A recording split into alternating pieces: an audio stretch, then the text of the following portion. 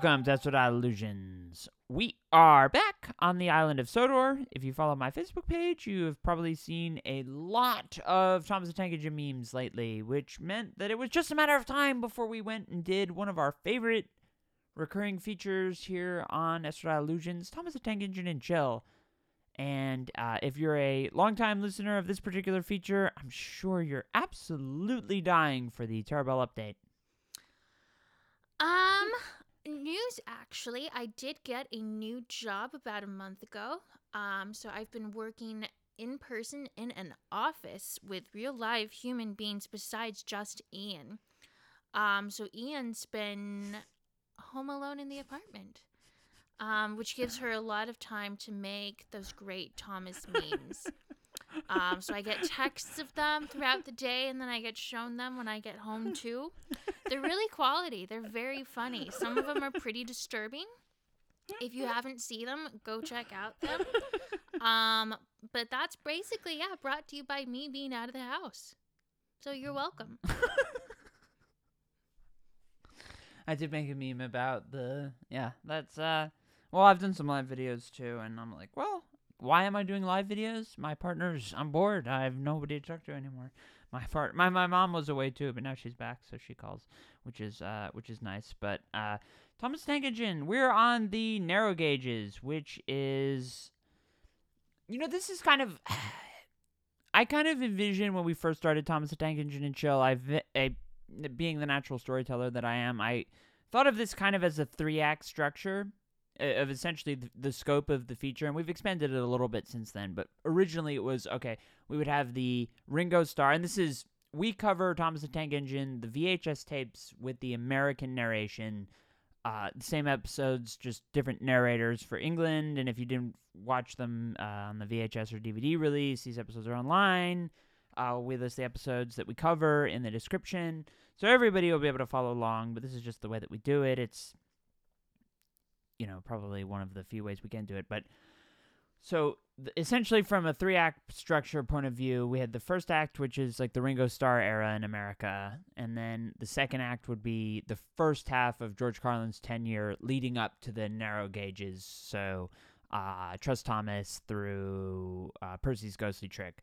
So now Rusty to the Rescue, which is the one we're covering today, is kind of the beginning of kind of the end of what I initially viewed as the scope of this particular feature. We are going to do, we have really breaking news. A former Mr. Conductor and the star of Thomas's Magic Railroad has been in the news a lot lately. Alec Baldwin, tragic. We're not covering him yet.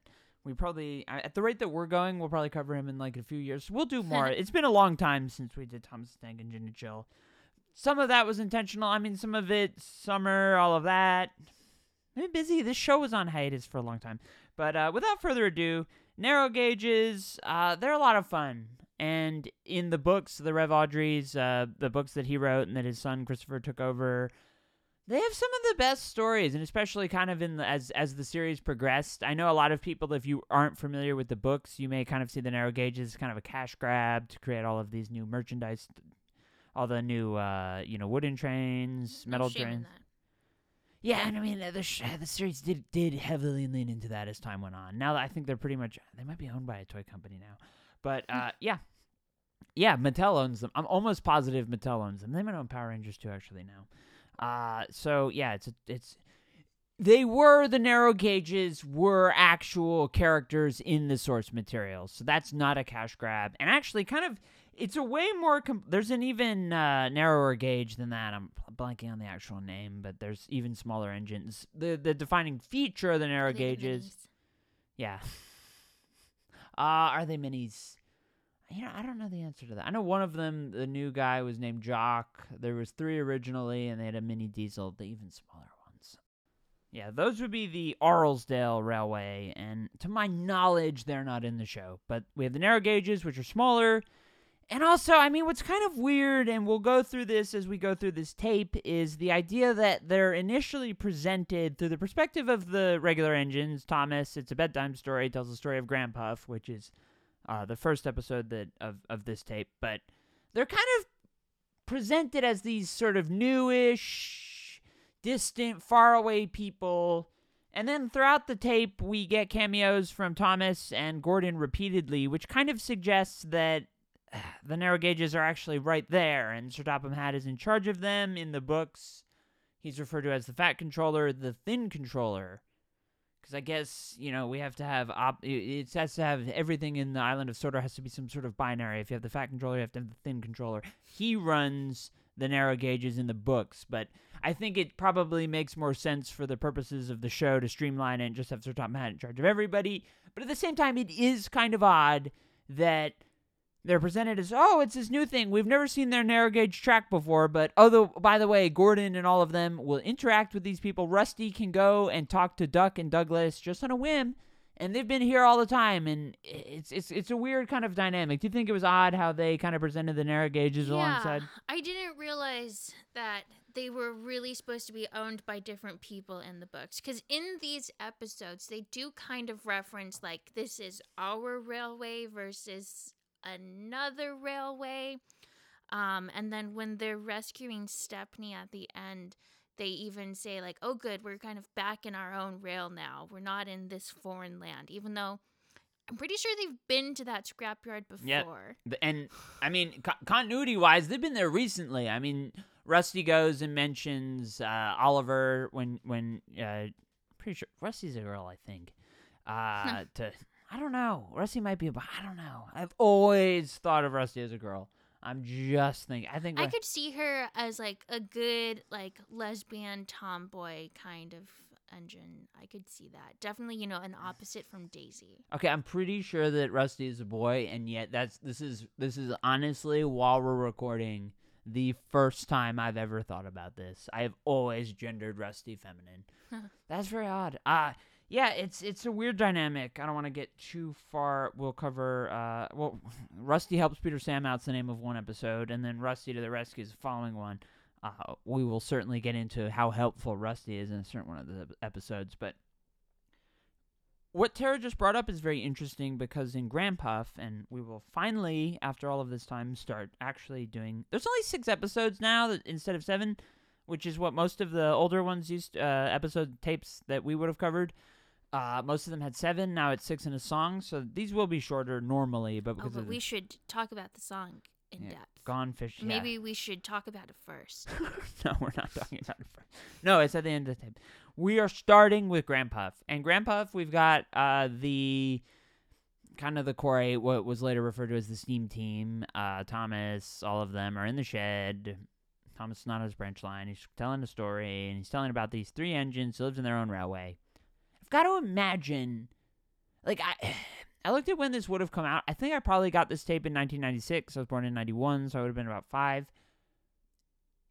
Looking back on it, it's pretty confusing, and I don't remember necessarily being confused by it, but I think it is kind of confusing that these narrow gauges are presented in kind of story form, and yet you have Stuart and Falcon who become Peter Sam and Sir Handel, and in the books they are initially blue and green, but then when they get to the Skarloey Railway, they become red, and everybody besides Duncan, Skarloey, Rheneas, Peter Sam, and Sir Handel are all red, and Rusty's actually black, not orange, and Duke looks the same, but everybody else. And there's another Diesel named Fred, who I don't think ever makes an appearance in the show. But so Thomas tells the story of these engines who lived on their own railway, and they're Duke, Stuart, and Falcon. And Duke's old, and he's really proud of his name. Because he's named after the Duke of Sodor. And I mean, it's kind of cool that he's named. Is he really named after the Duke of Sodor? He's named after the title of the Duke of Sodor. His name's Duke. But it's great because whenever the little rascals do something that he doesn't like, he will say, "That will never suit his grace." Do you think we should start saying that a lot? Yeah. Yeah. That's... They call him Granpuff. I mean, he sounds kind of like a Granpuff. He's like, I could imagine him saying to them, back in my day, we had to pull the express uphill both ways. I mean, the one time he's really saying that would never suit his grace, it seems like Sir Handel and Peter Sam, they push 2 freight cars, and they're doing kind of like a tug-of-war type scenario. They're playing the engine version of the Squid Game. They're pushing it together. That actually does look pretty dangerous, but Boy, this story, talk about fucked up. We've talked about some really fucked up things in this series over the years. Smudger has honestly got to take the cake. And actually, with the kind of the beauty of Smudger within Granpuff is it's Thomas telling the engines a story about Duke telling Stuart and Falcon a story about Smudger. So Smudger is actually almost kind of like an Inception-style character, because he's the product of a story within a story. Now, Smudger is a naughty engine who was rude and he ran roughly. He wasn't very. He was abusive. These people have drivers and fire engines. It's just kind of hard how he got. It's kind of weird how he would have been able to get off the rails. And Duke is telling this story basically because Peter Sam said, we're only young once. Decades before YOLO became a thing, we have Peter Sam basically saying to Granpuff, we're only young once. But Smudger was rude, and Duke tried to warn him, but it didn't work. Smudger was a douchebag, and Smudger's actually just Rheneas, who's painted green, and Rheneas is featured several times in this tape, and he's mentioned. He's featured as a background character. He's supposed to be at the works. So when Sir Handel and Peter Sam originally come to the Skarloey Railway in the books, that's the cue for Rheneas to go and get fixed, because he and Skarloey, also in the book, celebrate their 100th birthday. They're based off of engines in the Talon Railway I think it's in Wales. So they are meant to be kind of stand-ins for historical engines. They're extremely, extremely old. They're even older than Edward. And we actually... Granpuff, Toby doesn't play a big part in this tape, but Granpuff himself is kind of a parallel to Toby. They're both shut away. Toby's only shut away very briefly because the stout gentleman sends for him, but we have that dynamic. We're getting a little ahead. We really can't abandon Smudger, though, because Smudger tried, and Smudger was rude, and I guess nobody got through to him, but Smudger gets turned into a boiler. They get sick of him. And it's not like they warn him very often. In fact, what's kind of interesting about the whole Smudger scenario is Smudger gets derailed a few times. Falcon, Sir Handel, does kind of far worse in this tape multiple times across. Why is he not turned into a boiler? Isn't that kind of weird? I mean, did you think Smudger gets turned into a generator in I guess maybe a boiler also. He has a boiler, maybe the generator, maybe they used him to power, he could boil tea back there. They put him in the back of the shed, and Duke almost kind of like spitefully or sort of like we got him. He goes, he'll never move again. And he's supposed to be behind them. He's supposed to be in their shed. He's supposed to be behind their shed. So presumably Stuart and Falcon would pass by him probably multiple times a day, and yet they have no idea who Smudger is. Isn't there something that's like really profoundly messed up about that whole dynamic? Mm-hmm. And then also the fact that in the next episode they save Granpuff, but not Smudger. That's true. He's never mentioned again. No, I'd basically forgotten about him. I was like, oh yeah, there was this story within a story about Smudger. And actually, they show like when the explorers are going around canvassing the area, they see what does kind of look like the ruins of the shed, and there's no Smudger there, and he's not. Well, maybe someone else saved him. That's interesting. He's been turned into a generator. I just like you see him, and they didn't build him into the shed. They left him space so that he's exposed to the elements and he can see people, and he looks depressed, and they turn him into a generator. He'll never move again. And nobody goes to rescue him. I mean, and isn't Smudger kind of a douchey name? Wasn't this kind of like is this a nature versus nurture type scenario? What was Smudger supposed to be? It's just they've never heard this story before. They never said, hey, what's up with that engine behind the shed? What's he up to? And he can't talk. He can't move. Apparently, he has a face. He can't move. Oh my God! It's like there's like an element of Jane Eyre with Rochester's wife that he keeps locked up in the attic. I mean, it really kind of feels like the same thing here. Jane Eyre is a profoundly messed up. Of all the no. I like it. Do you think who do you think's more sympathetic, Rochester's wife or do you think Smudger should have burned the did Smudger burn the shed down? Quite possibly. I think it's a generator, because he moves off his rails a bit.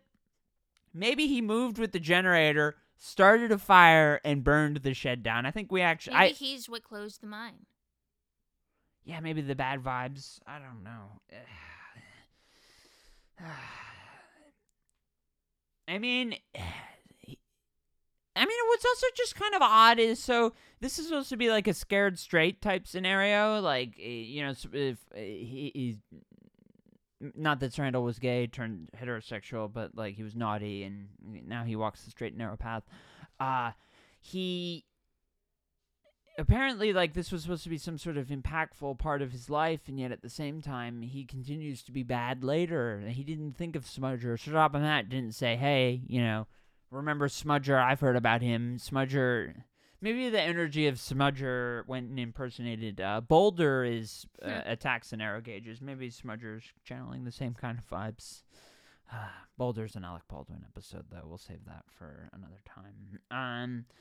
Yeah, we have George Carlin here. This is So, anyway, basically the railway starts to inhabit basically the circumstances that got Trump elected in 2013. Coal country, the miners, Island of Sodor probably started relying more on renewable energy. I mean, they have windmills there. Maybe that's what they were using. So the mine takes a tumble, probably crippling the local economy. So Peter Sam, the railway is not sustainable. And another theme we see later with the Bluebell Railway, which needs an engine, but also can afford to have that engine just leave and go because he's depressed. He has to go. We'll get into that in a bit. The whole mine, they close it down, and people come and they buy Stuart and Falcon. They change their names. It's kind of fucked up also. But they don't want Duke. So what are they going to do? Is Duke going to go to a museum? Is Duke going to go to a heritage railway? I mean, I think kind of the beauty, the narrow gauges kind of are in their own way a heritage railway, which the UK has done an absolutely beautiful job preserving all of those. It's really, really wonderful. And I think the Rev Audrey was definitely channeling all of that in these books. But so Duke goes, and he gets oiled and greased up one more time so he can look at Grinder when he's on the shed. He goes, and it's really messed up because he's got his little his bonnet almost. They give him like a little hat, and they say, he'll go to sleep and help pass the time. Kind of what's passing the time? What does he have to look forward to in his life anymore? It's kind of over now at this point. And he's basically they're leaving him for dead. And because these episodes are only... Oh, let's not get ahead of ourselves. There has been some serious in that area with the mine. I mean, maybe Smudger closed the mine, but also, what is up with the state of the terraforming of that area? Because it seems in just a short matter of years, there's mudslides that basically render... That's several decades worth of like mudslides and agriculture, and it's odd that this kind of thing wouldn't have been a problem when they were operating the railway. It's only a problem in the years after they closed that so much mud falls all over Duke that he's completely invisible to everybody, and because these episodes are only 5 minutes. This has to end on a cliffhanger. They've got to do a two-parter. It's very... Were you really thrown off by the amount of terraforming in this episode? Yeah. And also, it seems that there are trees growing. Like, not like big, hulking, giant trees, but they were growing. Yeah, I mean, how does time move in this type of situation? It's very... very odd. It's also very sad. They say no one wanted Duke, so Duke just has to go in a shed and is So his driver and fireman abandoned him, and yet Stepney in the diesel shed, his driver is just chilling in his bunker. Doesn't go home. Doesn't not even Percy's driver wouldn't stay with him when he had to go on the siding in Thomas Percy and the Dragon. It's odd. I mean, it seems like these drivers and firemen are very inconsistent in terms of what they'll do for the love of their engine. It's very it's sad, and Duke also, he's old enough that he's not jaded about it. He kind of takes his lot, and Stuart and Falcon say they'll rescue him, and he's kind of like, yeah, okay, and that's that. I mean, this is what a mess. This is a really what a way to introduce. I mean, Percy notes, you can't have the story end on a sad ending. What a weird way to introduce the narrow gauges to everybody. It's almost not worth it to. So these episodes are still following Shining Time, so they do with these, they the 5-minute segment for the VHS. It wouldn't really matter. You wouldn't necessarily need a recap. Also, one quick note in between the episodes, because if you're following the VHS tape, they have the intermission where they show the nameplates of the engines and stuff. For Peter Sam's nameplate, and at this point, we don't know that they're going to be renamed Peter Sam and Sir Handel. So if you're a little kid, you got to be pretty confused about this. Mm-hmm. But they're also showing Peter Sam's new funnel, his special funnel that he's not using yet because he hasn't had his accident yet, and he hasn't had his new funnel yet either. So that's kind of a complete mess. But so Sleeping Beauty, it's an odd dynamic if you're watching a tape to have the following episode basically be like, okay, let's recap the previously on about a minute ago. Yep. And this is a 5-minute episode. We'll spend a little bit of time telling you what just happened. Isn't that very exciting? So apparently a lot of years have gone by, and there's been a lot of terraforming that, it's like Animal Crossing style terraforming. It takes like 2 seconds. He's been in his shed. One nice bit of continuity and a beauty of the fact that the narrow gauge, sort of one of the nice products of the fact that narrow gauges have been around. They were in the source material. So Sir Topham Hatt in his office has a picture of Duke that's been around for a while. We had to have mentioned it in another episodes. I'm blanking off the top of my head. But some explorers come, and they go, and they want to rescue Duke. And what's very, very interesting about this whole dynamic is that they have a lot of maps, and they seem to know exactly where Duke is.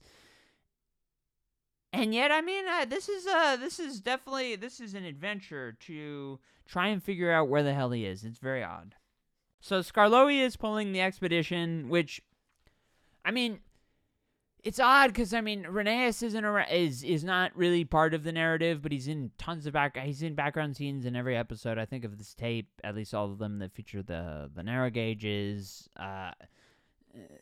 They need a generic engine to just like go on the expedition to find. It's odd that Peter Sam and Sir Handel are credited with going back when Granpuff wakes up and says, "Oh, so they did remember." They had no part of this plan to rescue Duke. This was like some random explorers, a group of adventurers who are going to look for him. It's not like they say. I would really love to know more about the circumstances leading up to this expedition, because it doesn't seem like anyone was like, oh yeah, let's find a home for Duke. Sir Matt has a picture of Duke in his office, but hasn't really thought, and steam engines are scarce at this point. They had to go and get Oliver, and they go to get Stepney, and yet nobody's like, hey, we need more engines for work. Rusty goes to join them in this same tape, and yet nobody's like, yeah, we need Duke to go and pull coaches. No, it's like, okay, let's not leave this poor engine in his purgatory anymore, which is from a narrative standpoint probably much more interesting. But for a tape and a specific era within Thomas lore that is so enriched in the rescuing and the preservation and certainly in Stepney's case as well, the superiority of steam engines, Duke, this is a charity case really to rescue Duke. So that's all. Think of the money that went into this when there are always these adventures to get a lost engine, or with the case of Stepney, we just wanted another engine. this is a lot of time and effort. Well, yeah, because they have to excavate him.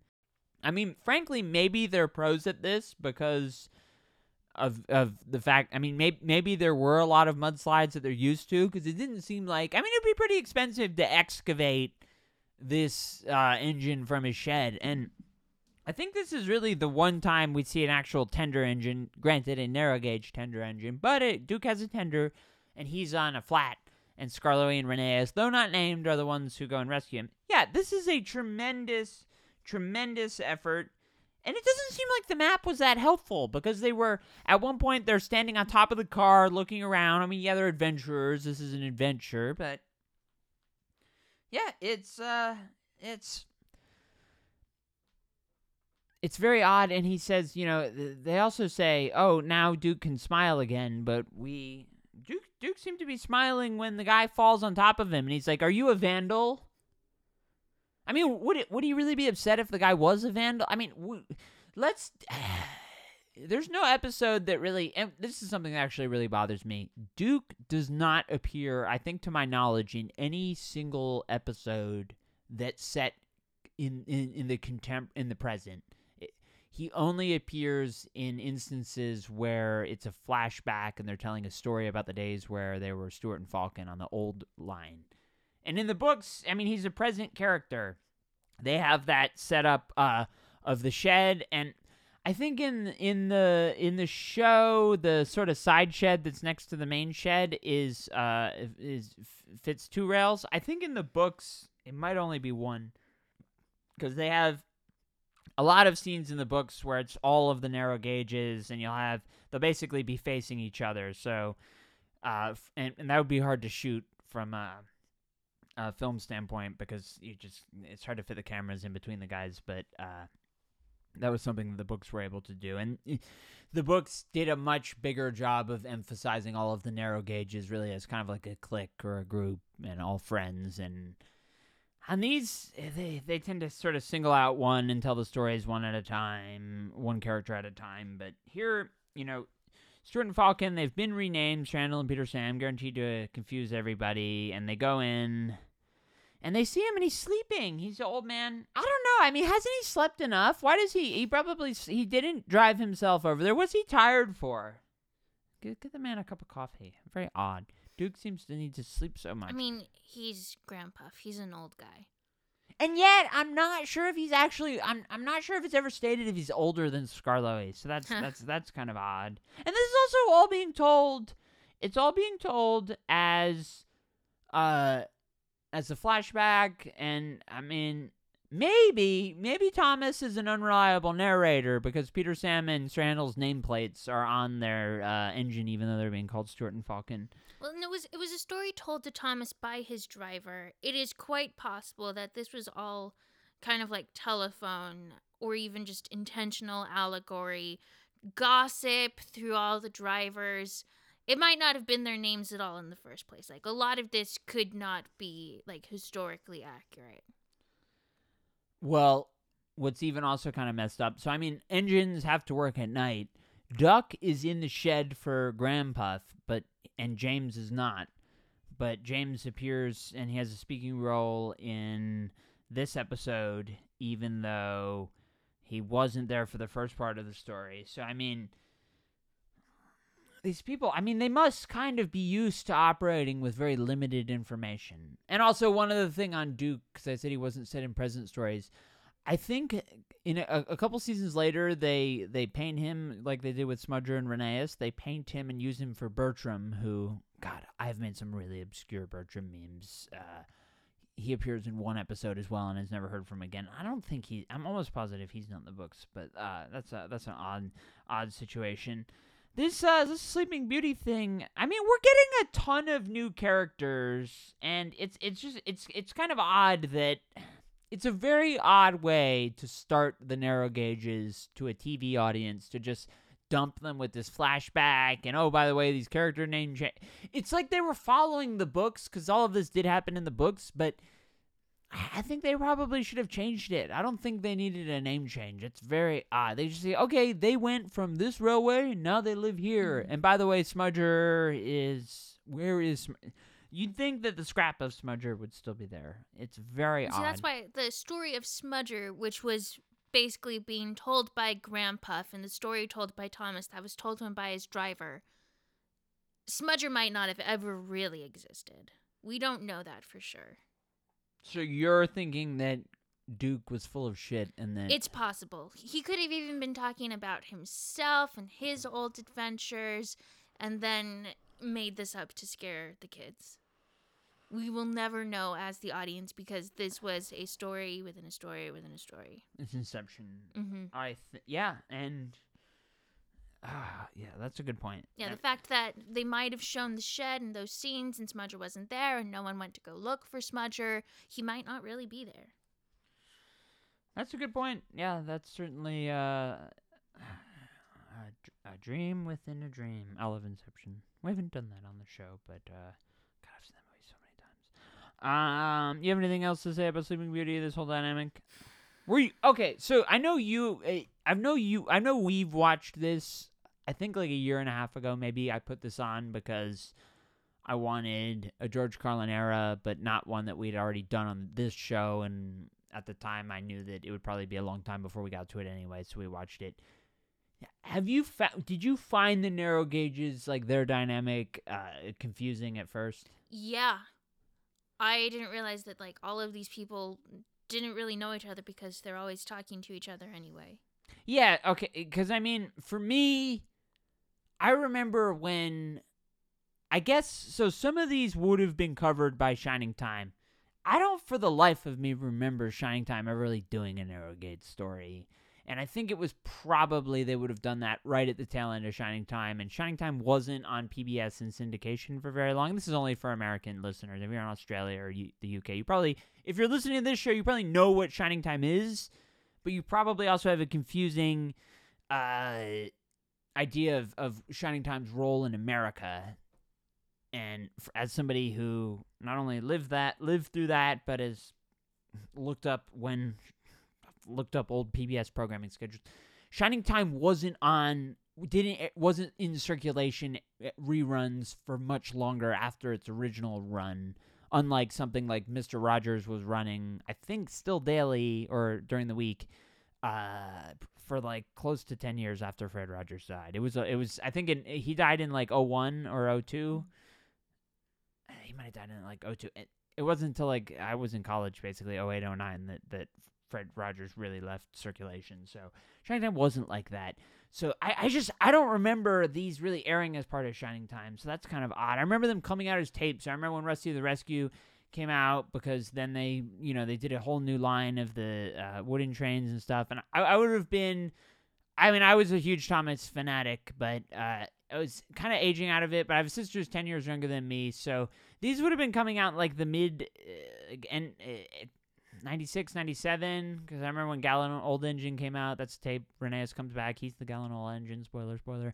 But yeah, it's I remember this through the train, and I had the books. So like, I remember it. I remember the only really confusing thing was like, okay, here's this bunch of new characters, and you do kind of see. Because it's hard, because we know we're introduced to Rheneas now, but Rheneas is not really a part of any of this, and kind of Skarloey isn't either.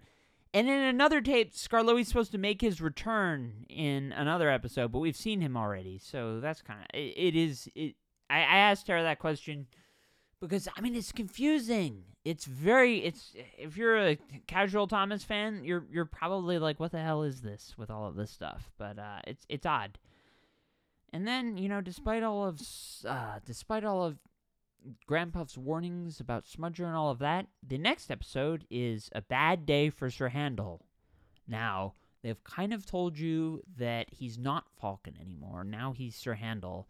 But it's very confusing. Sir Handel gets there, and Sir Handel basically doesn't want to be there. He thinks the shed's dirty. He thinks Skarloey's too old. He's very stuck up. And you know what?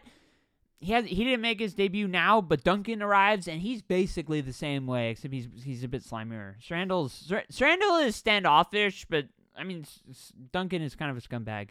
And he wants a polish from this woman who comes by. That's odd. I think she's actually just a girl. That's really creepy. But, So Sir Handel doesn't like the coaches. He's rude to them. He says that they're like cattle trucks. Within the books, the coaches of the narrow gauge of the Skarloey Railway, they have faces in the episode, which is odd because they don't really have personalities within the show, but they have names in the books. They have preferences. They have engine preferences. Surprise, surprise! Sir Handel is not very high on their list because he's rude to them. He calls them cattle coaches. I mean, where did he get this snobbish attitude? He went basically from working on a really tiny railway with just 2 other engines. Now he's at a big line. There's big engines all around. Where did he get this attitude? Where do you think this attitude came from? It's ridiculous. Presumably, it would have come from Duke. He's basically acting like Duke. He's got this title of Sir. It's kind of like you learn from your parents even when you don't want to. That is a fascinating... I've honestly never thought about that before. That is... Yeah. He rubbed off. So, essentially, within the framework of what you're saying, Peter Sam got the sort of nice attributes of Granpuff. Let's be honest, Granpuff is not, like, the nicest guy. Granpuff was happy when Smudger lost all free will and he'll never move again. Like, there was oomph. And I say there's oomph. We have a narrator who's telling the driver's version to Thomas, to Granpuff. It's like a game of telephone. Maybe there's not an oomph. Maybe. But, yeah. If we accept that as true, then Sir Handel got Duke's negative side, and Peter Sam kind of got, that's a yin and a yang kind of. It's like he's Bizarro from Superman. Yeah, Bizarro's not really a perfect parallel. Darkwing Duck also had that kind of dynamic. This is very odd.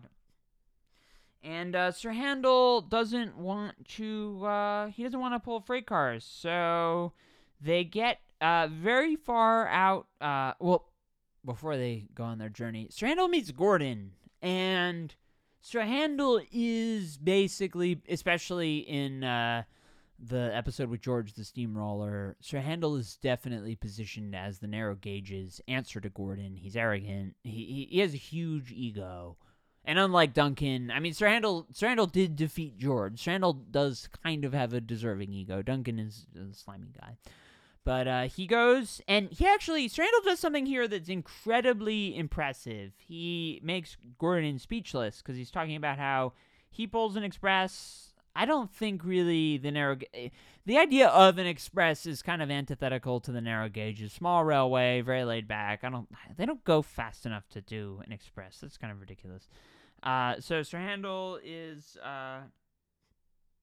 leaves him speechless, and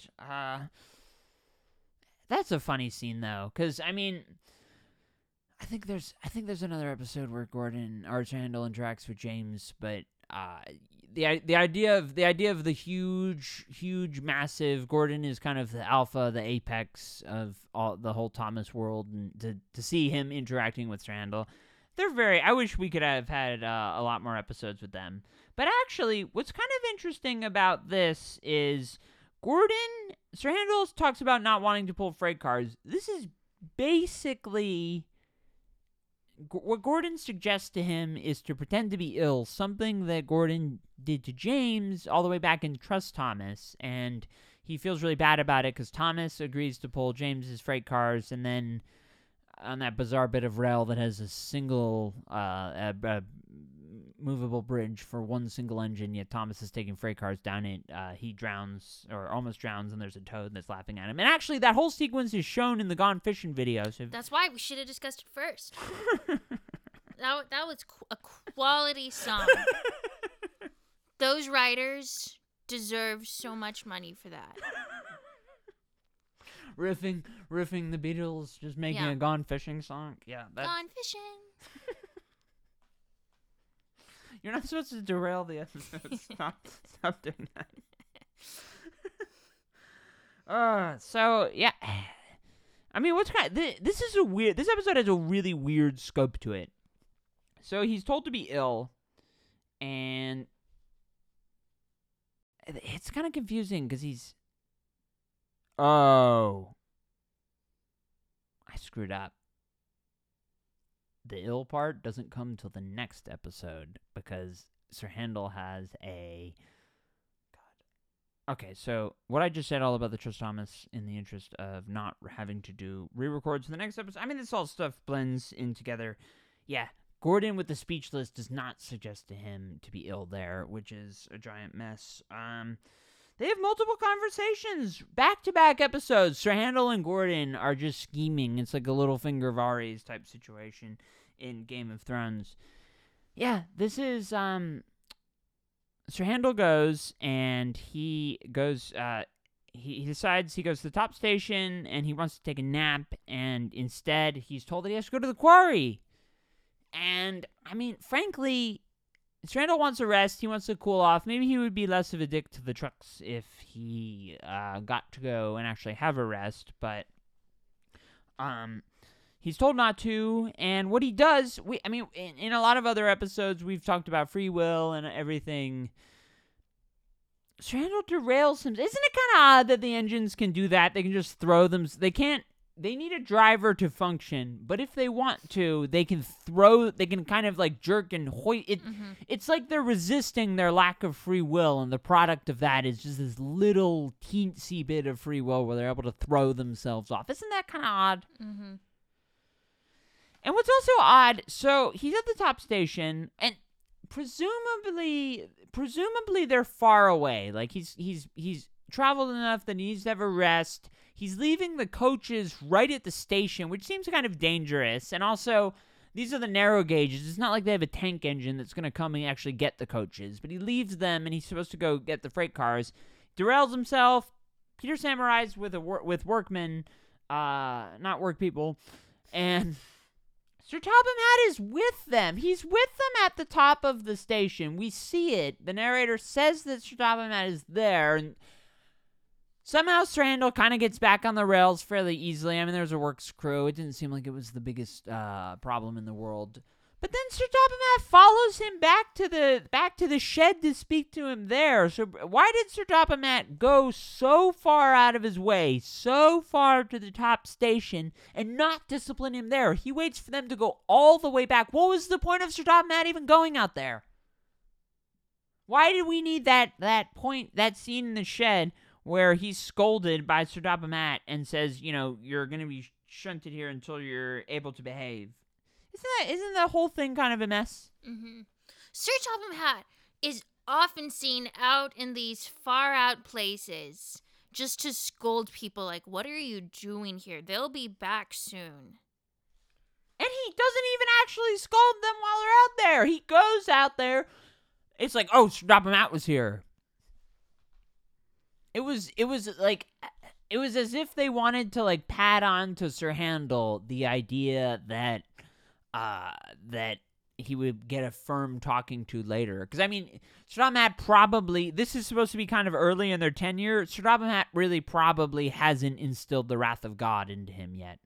So, I don't know. The whole thing is, what a mess. And it's, you know what? It's so confusing. I got confused as I was talking about it. Mess of a situation. So when the next episode, and actually, man, I was about to say, you have anything else to add to this episode, but it's like they blend in together because not much happened in this episode. I have very few notes on this. It's like, oh, Sir Handel's angry. He thinks everything sucks. He puffs himself up to Gordon, and then he falls off the rails, and then gets yelled at. And by the way, it's over. And Rusty helps Peter Sam.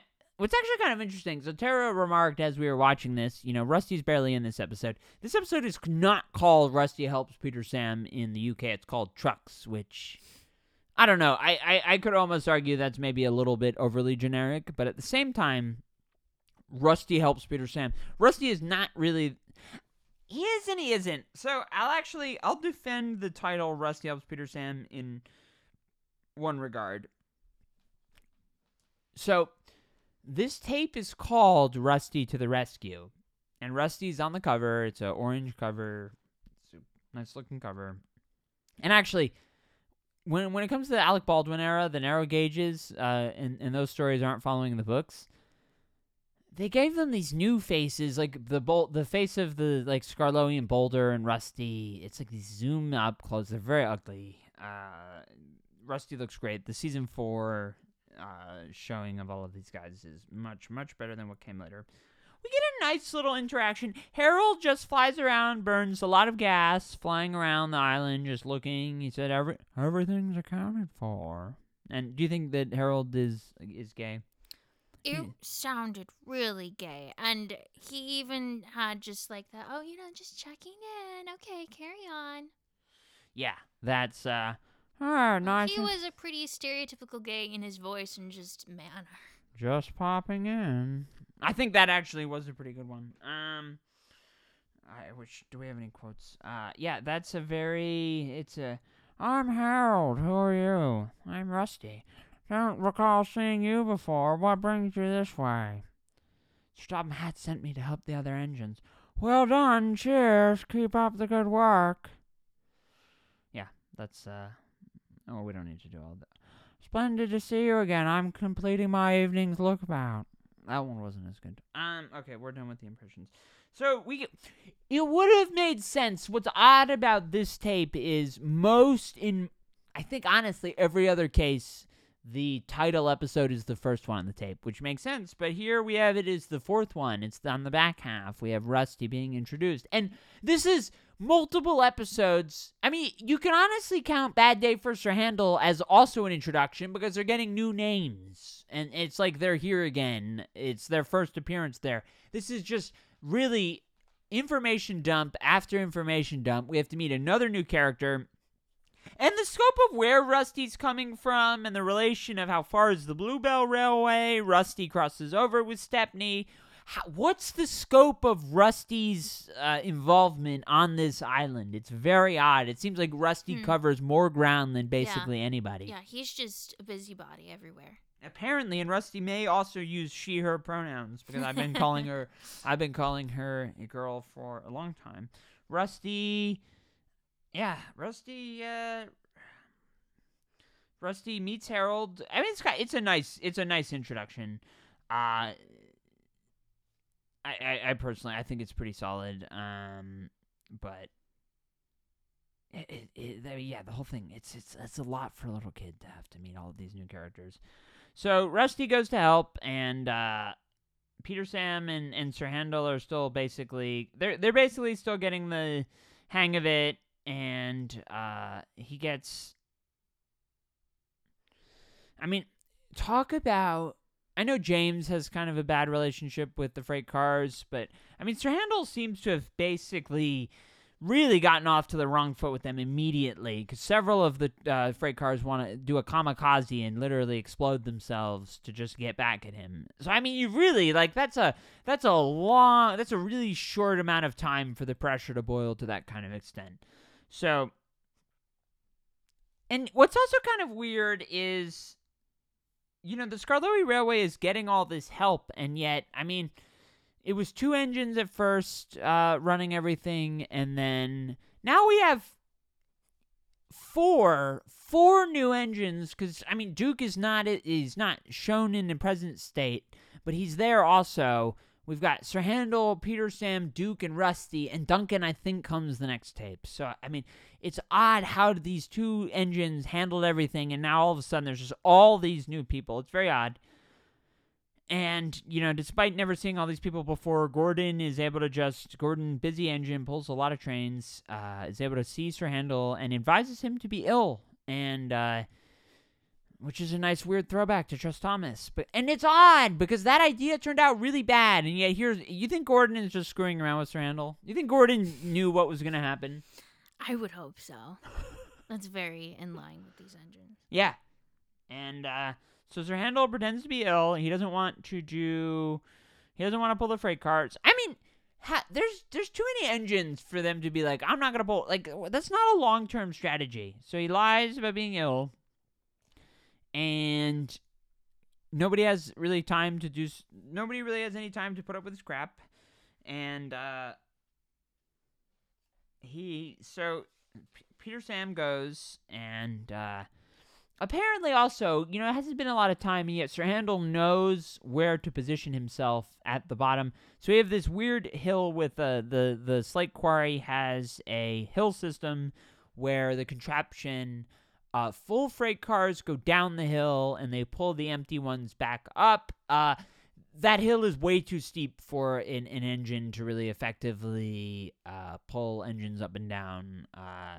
Think about Gordon's Hill is a much more manageable incline, and yet these guys are struggling. So the trucks are going, the loaded ones are going up or going down, and the empty ones are going up. And Peter Sam, because Sir Handel is sick, is going to wait for him at the bottom.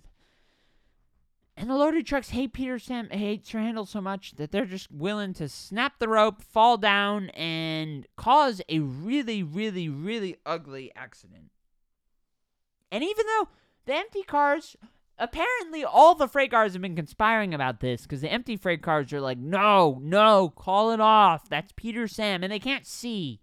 Apparently they have really bad eyesight, because do you think Sir Handel and Peter Sam look alike? Isn't it odd that the freight car is like... Yeah, that's... When you pointed out afterwards, because when we were watching, I was like, they're different colors. This doesn't make any sense. Why would these freight cars who have a specific grudge against Sir Handel, presumably they know him, it's not just by word of mouth, they would know him. They know what he looks like. So then when you pointed out afterwards that in the books, they're actually the same color here, that makes a lot more sense. So the plot doesn't quite work in the animated, I don't know, whatever you call it, the live action video, yes, live action version versus the books when they're different colors. It made no sense. Yeah, that's they would both be red in the books. Yeah, it's odd. And a lot of engines have accidents and stuff. It's rare that one has an accident that leads to like a permanent. Henry gets a new boiler when he doesn't need to use the gluten-free coal anymore around the Flying Kipper. But that we don't. Henry doesn't look any different. Now Peter Sam has a new. He won't get the new funnel for a little while, but he doesn't get it this tape. But so the accident happens. He's an absolute mess. I made a meme out of that mess. Looked like he was doing cocaine in the bathroom. The way it was a little cigarette. I don't know. That's just the way. If you're listening to this years later, you can look at my Facebook page for my memes, fun stuff. And Tara recommended them. And hopefully, it's great. as long as she doesn't go back to working from home, they'll keep up. So Rusty comes to help out, and this is not a Rusty centric episode, and yet it's Rusty helps Peter Sam. Wouldn't workman's comp or Peter Sam's liability insurance or something? Wouldn't that kind of kick in? Why is it on Rusty to come help out here? Honestly, Rusty's being a busybody in all these episodes. Well, yeah, because he's a diesel, and there's steam engine supremacy here, so it's not like Rusty's being asked to pull a lot of coaches. So yeah, he really does get kind of stuck, and in the books, there's a second diesel, Fred, who's also even lower down the totem pole in terms of doing grunt work, because these the narrow gauge line, the Skarloey Railway, is supposed to be in a remote part. The line does require a lot of maintenance, that the diesels would kind of go into the mountains and sand the rails or handle that kind of stuff. So a little bit of a tidbit. So Peter Sam has an accident. And nothing bad can happen in this railway or anything without Stromhat coming and disciplining someone.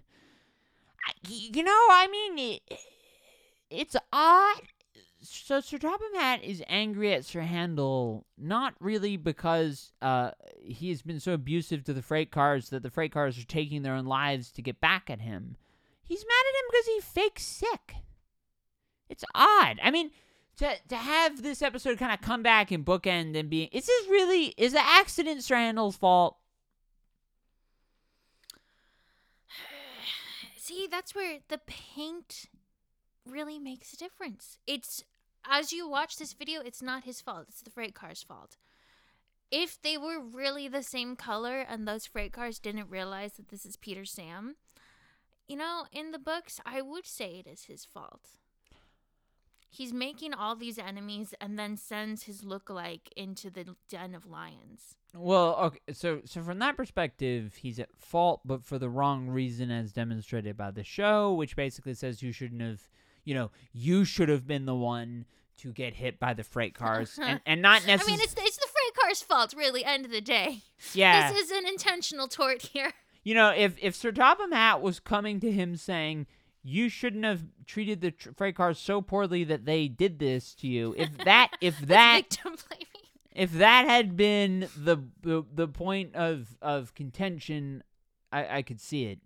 It's not, though. There's fault all around, but I will say it's not Peter Sam's fault. He's at least, everyone else might be to blame, but this wasn't fair. Rusty's not to blame either. Well done, cheers. Rusty the busybody. Keep up the good work.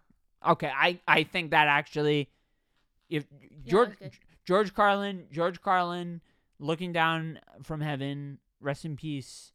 But he probably liked my impression. That's that'd be weird. I wish we'd gotten the Alec Baldwin before that happened. That's odd. Oof. We're not even close either. We got a couple more before that. A couple years. So it's weird. And then what's also odd about it, this episode would have worked really well as the first one, because it's one of the few that's not only is it bookended by the whole Sir Handel getting ill type thing, but it's also bookended by Harold seeing Rusty. It would have worked great as the first episode of the tape, and yet we hadn't met them yet because we hadn't had Granpuff yet. So which has not stopped the VHS order in the past. No, we don't need to do why did we do the VHS? I mean, you can't just do part 1, part 2, Thomas. Series 1, part 2. Who's going to care about that? We do the VHSs because it's more fun to do the VHS way. Anyway, you have anything else to say about this episode? I think we've covered it. Well done. Cheers.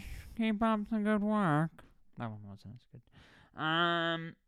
Okay, Rusty to the rescue. We had Rusty helps Peter Sam.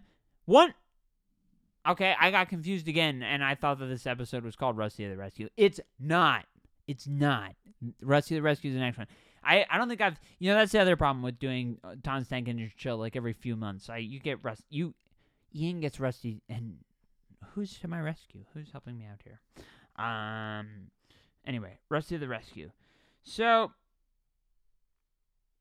Okay, so I mean, this episode kind of establishes that Rusty is every spring is going elsewhere, and so Rusty's he or she, whatever pronoun Rusty, they are going to the Bluebell Railway, and things is really beautiful. It's a railway that has narrow gauge track, and it has regular gauge track, and I mean, accessibility for the narrow gauges. We have never seen any inclination in any other episode that that these engines can just run on the same rail. I mean, run on parallel rails. That there's parallel rails for the engines of different gauges to be able to interact with each other. And yet, somewhere as obscure as the Bluebell has enough line that Rusty can befriend somebody like Stepney. Isn't that bizarre? For this niche branch line to have narrow gauge track for Rusty to go on to.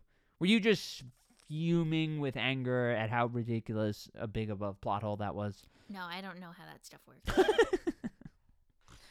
So, Rusty goes to the Bluebell Railway, and thinks it's amazing. And then, this is maybe the dumbest part of the episode. Maybe one of the dumber points of the tape. Thomas goes by. Thomas knows who Rusty is, apparently. Thomas knows Rusty's driver well enough to know that from a different angle, if you watch this sequence as it's happening within the tape, Thomas is driving by Rusty, looking at the back of his driver's head, and yet is able, from that faraway angle on the other side, different gauge engine, nowhere near him, is able to tell that something is up with Rusty's driver, that he looks worried. Does that make any sense whatsoever? It's also uncharacteristically, nice and thoughtful. That's true. Thomas is not the nicest guy in the world. These engines are pretty savage to each... I mean, Thomas has had a good tape, though. I mean, until the next episode, where he's just an egomaniac. I mean, it's funny that Thomas like remarking that the anxious driver, and why is the driver anxious about the Bluebell rail? Like, what's up with that either? Yeah, it's not something that should ideally be giving him a lot of stress, because if they were really being overworked, then like the engines would know it too. The driver is taking this on his shoulders. Yeah, it doesn't make any sense. So It's like he got out of a meeting with Sir Topham Hatt yelling at him or something. yeah, he doesn't seem to have any sort of executive position. He's a train conductor. I mean, he's a driver. You know, he's probably really likes his union. Hopefully they're unionized. I would hope so. Sir Topham Hatt seems like a union buster. He does. Yeah, that's the sad truth of that. So, Rusty talks to his driver, and who is anxious. And later they go, and there's a narrow gauge track that's been recently, I guess, put in near the main shed. Rusty goes, and there's Douglas and Percy, and Rusty's like, hey, I need to go to that other railway. It's like this evil place where only the diesels are. It's odd that we have a diesel, because the other railway is kind of like, you know, where the hyenas are in The Lion King. It's like this scummy wasteland, and diesels. The other thing is, the owner is like, if you find an engine that's like worthy of being like a Bluebell, you have to find a Bluebell engine. And we're at a point where there's frequently a shortage of steam engines, so that they bring diesels to help fill the cracks. It seemed as though this Bluebell Railway was like, well, hey, Rusty the Diesel, if you find an engine that looks like us, if it's a Bluebell engine, like Bluebell engine is almost like coded for find me a steam engine. What if Rusty had gone and found a diesel and brought that back? Would that have been an issue? It kind of seems like it would have been an issue. The whole thing is kind of a mess. And we're actually, I mean, the whole steam engine, there's literally a DVD called Steamies versus Diesels, which is, guess what? It's not combat. It's very odd, but this whole dynamic. Is there an ecological difference in a diesel train versus the steam engines that are running off coal? I presume, like, isn't this all kind of bad fossil fuels anyway? Yes, it is bad. Yeah. The diesels are kind of seen as dirtier. I don't know. The coal, it's a lot of coal. Yeah, I would think diesel would be. You look in the opening credits for Shining Time. There's a lot of fumes coming out of that steam engine. God, I love it whenever we watch an old British period drama where there's a steam train. It might be a trans thing, honestly. I mean, I've guess what? I've been trans my whole life, and I love Thomas my whole life. I know a lot. I know a disproportionate amount of trans people who like trains. I mean, who doesn't like trains? Let's be serious. Anyway, so. The other way, Rusty. I mean, doesn't Rusty have work? How is Rusty able to go on this, like... he's a busybody. He takes this day-long journey. They get there late at night. It does. It takes so long. There's a party for them when they get back. Oh, yeah. It's daytime when they get back. And how did the people know they would actually be successful? And they have this whole party. What would happen if Rusty came back and, like... empty-handed. Or even worse, if Diesel came back and was like, yo, with the top.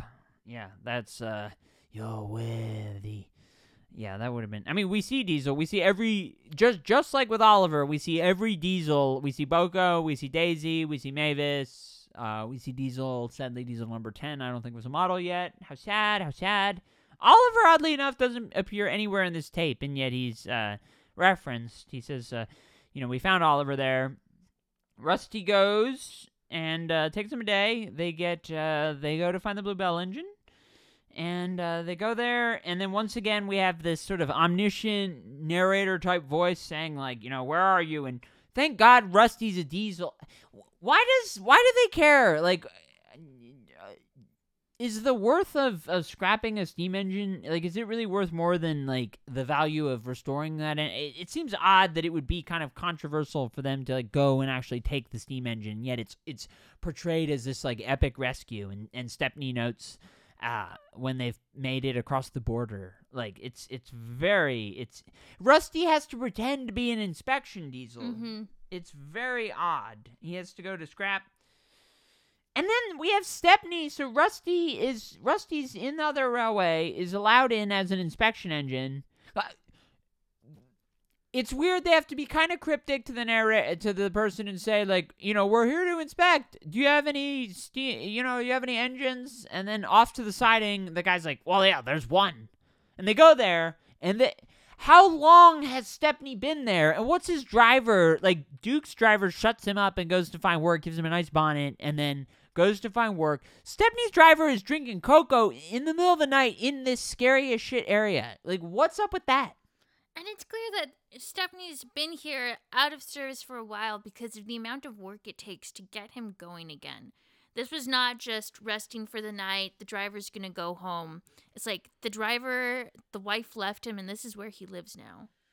And so what's also weird is, Rusty, as a narrow gauge, is able to navigate and go to Stepney right alongside Stepney.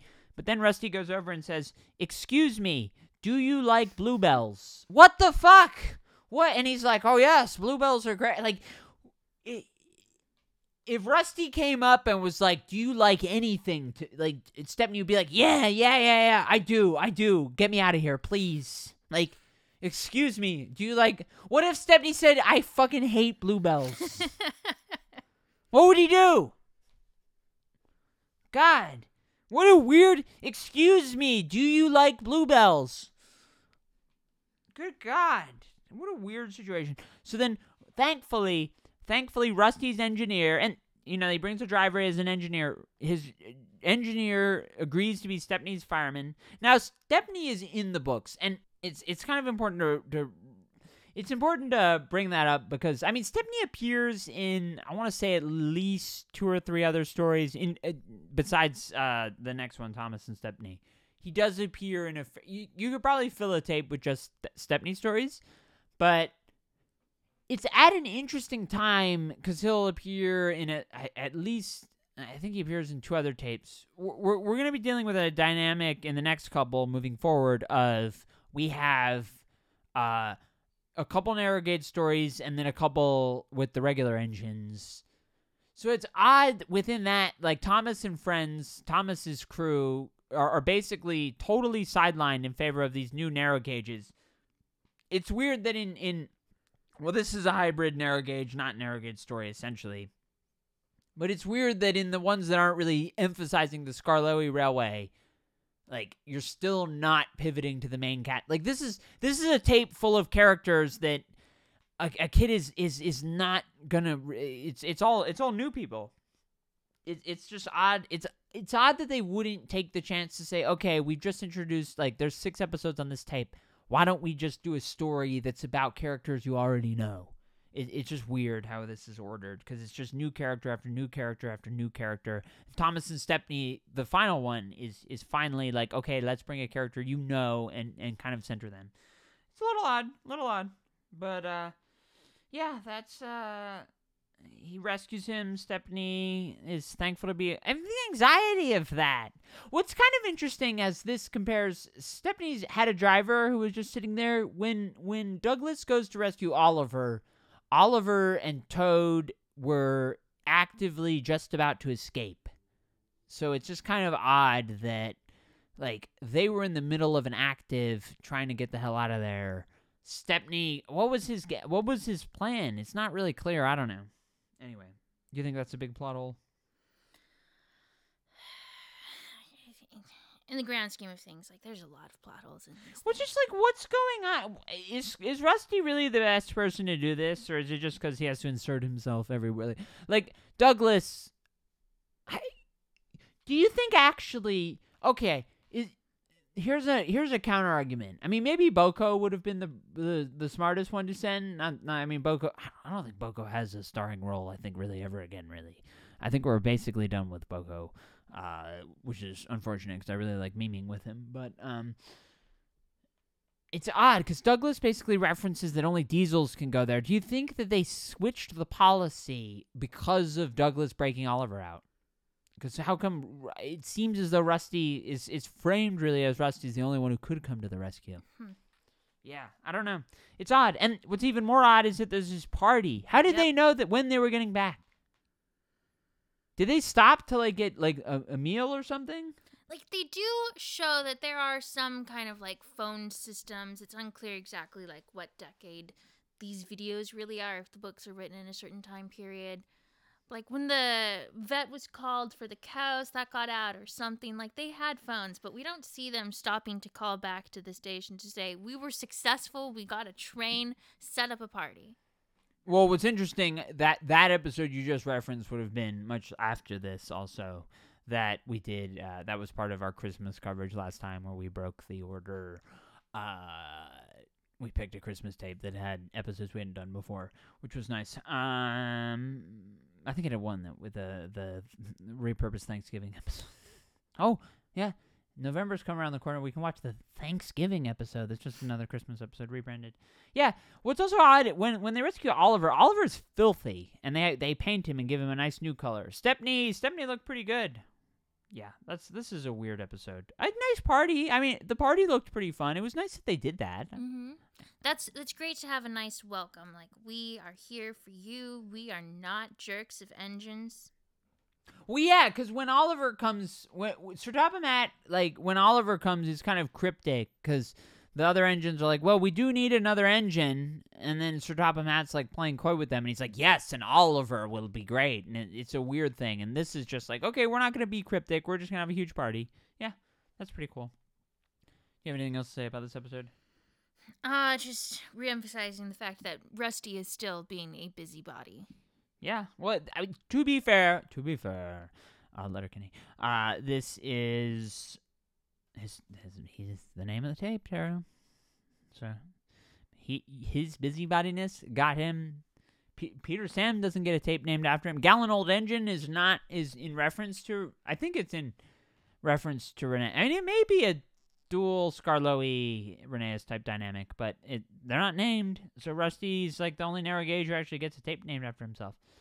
So we're on the final episode of the tape. I thought this would be a shorter episode. I don't think it's shorter. It's Thomas and Stepney show. So Thomas is running his branch line. What's weird is he says to Percy, "My branch line is the pride of the line." Thomas's branch line is really run by Thomas, Percy, Toby, and Daisy.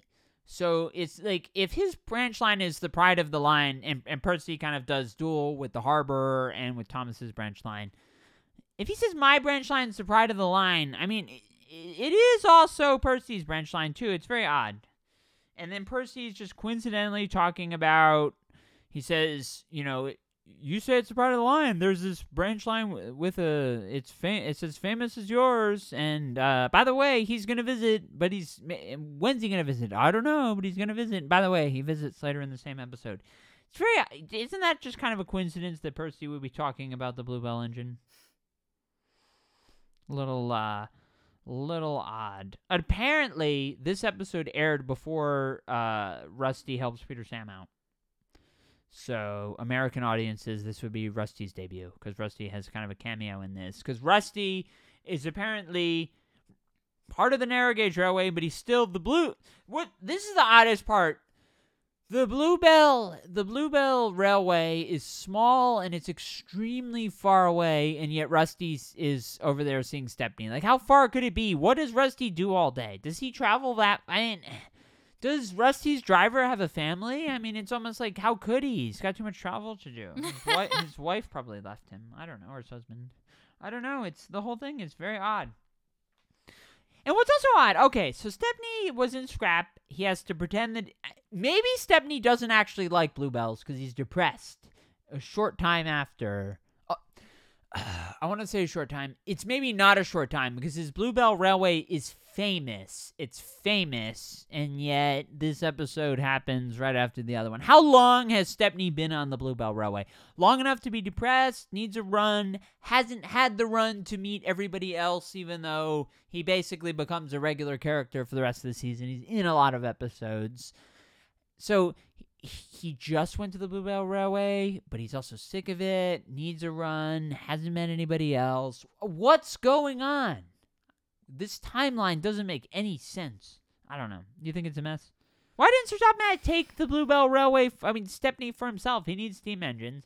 This is just, I don't know. It's odd. And if Stepney's being rescued from scrap, why is he complaining about the length of his railway line? Like, that's a good point. Beggars can't be choosers. it's very, very, very odd. So, his driver is also anxious about how short it is and was thinking the same thing, that they need to run. So Sir Dotmat invites them. They basically invite themselves because Yeah. They get an invitation to go to Sir Topham Hatt that night to go visit the main railway.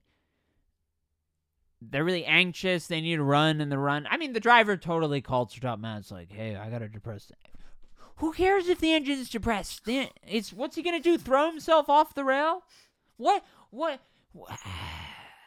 They seem to be depressed about a lot of things, and the engines don't seem to care. Did Sir Topham Hatt try to talk it out with Sir Handel when he was pretending to be ill? No, he went straight to discipline. And was Smudger maybe depressed? Did they give him a chance? This is a mess. So anyway, Stepney goes, and he goes to the main railway, and the engines are all kind of gathered around and they're all gathered around. They're basically all there. Most of the main engines are all there, and yet Stepney wasn't supposed to arrive, and yet there's a crowd also there to greet him. But maybe Percy was just lost because then the signal happened. Stepney's music came. Have we talked about? Probably one of the best parts about this era is the music. Stepney's theme song is great. The Bluebell music, So nice and pleasant. and the narrow gauges really. We'll see even more of their music. It's very calming. I like it a lot. I remember being a kid. A lot of time. Especially a lot of times I'd go to watch Thomas tapes because it would be like a Sunday afternoon. There was nothing on TV. No. PBS and stuff would be showing adult stuff. Yeah, he had like Disney Channel, Nickelodeon, and Cartoon Network. I think that would have came out right around this time. So there wasn't a lot that you would have want to watch. I just remember like the nostalgia of being a little kid and that music, and just it's always a nice choice. A really, really nice score. Some of the best music I think probably of the series, and Stepney is certainly a example of that. Stepney comes and goes to Knapford. Good to see Knapford Station. Knapford Station gets used a lot this season, which is nice. We'll see that with Thomas and the Special Letter. Thomas meets the Queen, Her Majesty. That's all very, very nice. And Douglas sees Stepney. They don't really bond over the scrapyard that they would have both had spent some time in. Douglas going to rescue Oliver. That's kind of odd. Oh, we get a nice Edward cameo. Stepney then gets paired with Duck, and Duck doesn't really... What's weird is that Edward says to Stepney, he says, you have to meet Thomas. Thomas has a famous branch line too. Edward and Duck also have branch lines. They have like the 3 branch lines. Edward's branch line is very, very, very... We've talked about this in other episodes. It's very infrequently mentioned. I don't think it's mentioned again, I think, in this show. And if it does, I'll be sure to point it out. But they're really framing Thomas... Because they just, like a few episodes prior, were talking about how Oliver and Duck, they call it the Great Western Line. So, and yet Duck is here essentially fulfilling the role that he came to the Island of Sodor to do, and Duck takes charge, and he's basically shunting. Have you ever heard of an instance where a man can just go to a railway and demand a special and get a train that negates, that takes all the other trains, and they go... I think they said all of the trains had to stop. Thomas is about... Because Thomas is irked. They kind of framed as being jealous of Stepney in a lot of ways. Thomas's train is about to go, and they get shunted because a special passenger, maybe Sir Dotmat's brother or something, has to just get a special with Stepney. I mean, that's really bizarre. It's bizarre. It's a lot of special treatment. Because Stepney and Duck are basically shunting, which is kind of... I mean, Stepney wanted to run. And yet he comes and he has to do the grunt work. Yeah, it's very odd. The whole thing is very strange. And it's so last minute. Like, wouldn't you say, okay, you can have your special train, but let Thomas's final branch... Like, Thomas's final branch line train of the night. Probably people trying to want to go home, and they have to get shunted to a siding because of some rich asshole. I mean, that's capitalism, but it's a mess. It's very rude. And I mean, like, it's called Thomas and Stepney. I mean, Stepney doesn't get his run. He gets a run. Thomas, Duck, and Stepney have to pull the express, the three of them, in a future episode that's coming in a tape or two. That's very odd. Thomas is all jealous. I mean, Duck is almost kind of like introduced as like as a sort of foil to Thomas. Like he exists basically in this episode so that Thomas can be jealous of Stepney and Duck hanging out. And then the special, and he's furious and he's fuming. This is a book. I mean, this is a episode really about ego, and it's And it's about kind of projection, too, because Thomas has all this ego about Stepney. He hasn't really met Stepney yet. And Stepney looks, of all the engines, Stepney looks the most like Thomas. He also has 3 wheels. Like, Oliver only has 2 big wheels and a small wheel. Like, Oliver looks a lot like Thomas, too, but he's got a different frame. Stepney has basically, on his buffers, he has, like, the 2 red things that stand up. But, like, and his buffers are white, and Thomas's are black. They look very, very, very similar, though. Like, Percy's smaller. Duck has got a different frame than Thomas. I mean, Stepney's basically modeled off Thomas. They're kind of meant to be sort of foils in the books, but it's just weird. And then Thomas is grumbling, and Stepney's still pulling the coaches, comes by in the shed, and is like, sorry, we got What's also odd is that it was this special chartered train that Stepney takes. Duck let him take it, though. I mean, wouldn't you think that this random-ass chartered train would say, yeah, give me I want the fucking Bluebell engine. Give me the Bluebell engine. It's just, the whole thing is odd. I don't know. What's the point of this episode? Thomas gets an ego, and then the ego is solved just by talking it out very briefly and realizing Stepney flatters Thomas, is like, you're the expert, and Thomas is like, yeah, I am the expert, and that's kind of it. Why isn't Thomas on his branch line? What's he doing in the main shed? I don't know. What is mess? I don't know. This is a weird episode. The special train? Who's pulling the special train? Why is this happening? I don't know. This is... We've got gone... Well, I was about to say we're done, but we're not done, because we have gone fishing, gone fishing, and it's sunny all day, and you're on your way. It's such a great song, and they pulled all of these moments with water, including, as you had pointed out when you were watching, the bucket with holes. Yeah, with Thomas his boiler gets filled with fish because he's so good, and then Sir Handel eats the fish. God, that's really that's bizarre. Somebody made a meme of Sir Handel eating the fish that was in Thomas's boiler, and this is like, I think the James learns a lesson, the second tape. Thomas gets the fish, and Sir Handel's literally eating. They made fish and chips, and Sir Handel's sitting aboard Thomas, but somebody Photoshop Gordon Ramsay's face onto it, and he's eating the fish, and Gordon Ramsay saying, "Finally, some good fucking food." Pretty fun. Gone Fishing is a stupid song. Some original footage. That has to be the scene where Thomas is there's a scene like midway through that's clearly them fishing, or getting the bucket, but there's a couple of random scenes of Thomas and his driver and fireman fishing, just like him casually sitting on the side of his branch line or somewhere, and one time of him at the harbor too. Those I don't think are in any single episode I can think of. That would have probably been original footage. The Christmas episode we covered that had a song would have had some brief original footage. So I mean, as a kid, I tended to skip the songs because I thought they were dumb. And I mean, they are dumb. This is not it's a sunny old day and you're on your way. Yeah, that's I think I said sunny all day when I was singing it. I sang it wrong. You can yell at me. Yeah, there's some brief footage used here and there. A lot of different episodes, and including a couple, Peter, Sam and the Refreshment Lady, Passengers and Polish, those 4 Little Engines. Those haven't been shown yet in America on the VHS. Yeah, okay, Thomas is at the bridge, driving firemen, and the harbor, and there's another shot footage of him with Annie and Clarabelle, and then all of the signs saying, gone fishing, thank you, Thomas Wiki. Yeah, this is, it's odd. It's odd. This is very weird.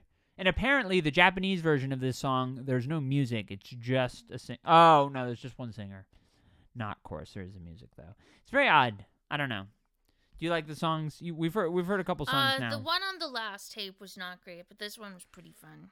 You're talking about Thomas the Tank Engine. That one's like my favorite. That and Night Train are my favorite whenever Night Train comes up. Yeah. I thought that there'd been like some really stupid one on the last. That would have been the Christmas one, maybe. Yeah. Maybe. Yeah, I think that was that. That's pretty stupid. We haven't done this in a while. Did you miss Thomas the Tank Engine and Chill? It's fun. We've been busy. We have been busy. I think we're probably, you have anything else to say about this tape? What was your favorite one on this tape? I did like the storytelling with Thomas, with Duke and then saving Duke. Granpuff. Yeah. Sleeping Beauty. Yeah, that was fun 2 episodes. I literally spent the whole episode dumping on it, but Rusty to the Rescue is a lot of fun, and the Rusty interaction with Harold, it's cheers. I'm not looking at the quote anymore. You've heard me do that enough times. Yeah, that was a lot of fun. What was your least favorite part about the tape? Was it too much? Did we get too many new things in this tape? Not necessarily. There was one, like, a long time ago that had, like, a ton of new characters. Uh-huh. These were, like, kind of slow and, like, good quality introductions. It's true, yeah. Well, this is important table setting because the next couple tapes we'll cover. Through the George Carlin era, we'll have a lot of narrow gauge episodes, so it's important that we got to know. And we'll meet Duncan, and then Reyes will be introduced into the main narrative, and a lot of introductions, and not a lot of time spent with them. I mean, that's kind of the frustrating thing. We met Bill and Ben, we had Boko, and a lot of new characters. They get introduced. Oliver has an episode coming up with Scruffy. God, that's a mess. That's a mess of an episode. Anyway, we will get to all of that. We'll try not to take as long of a break in between these, but we've been busy, but we're still together. I think, honestly, at this point, we'd have to, even if we were to break up, which, of course, is not going to happen, we would have to finish the George Carlins. I don't know. That's a scenario that's not going to happen. Isn't that right, Tarabelle? Mm-hmm. Okay. I think we're good. I think we are ready for Thomas the Tank. And thank you so much for listening, and we will see you next time.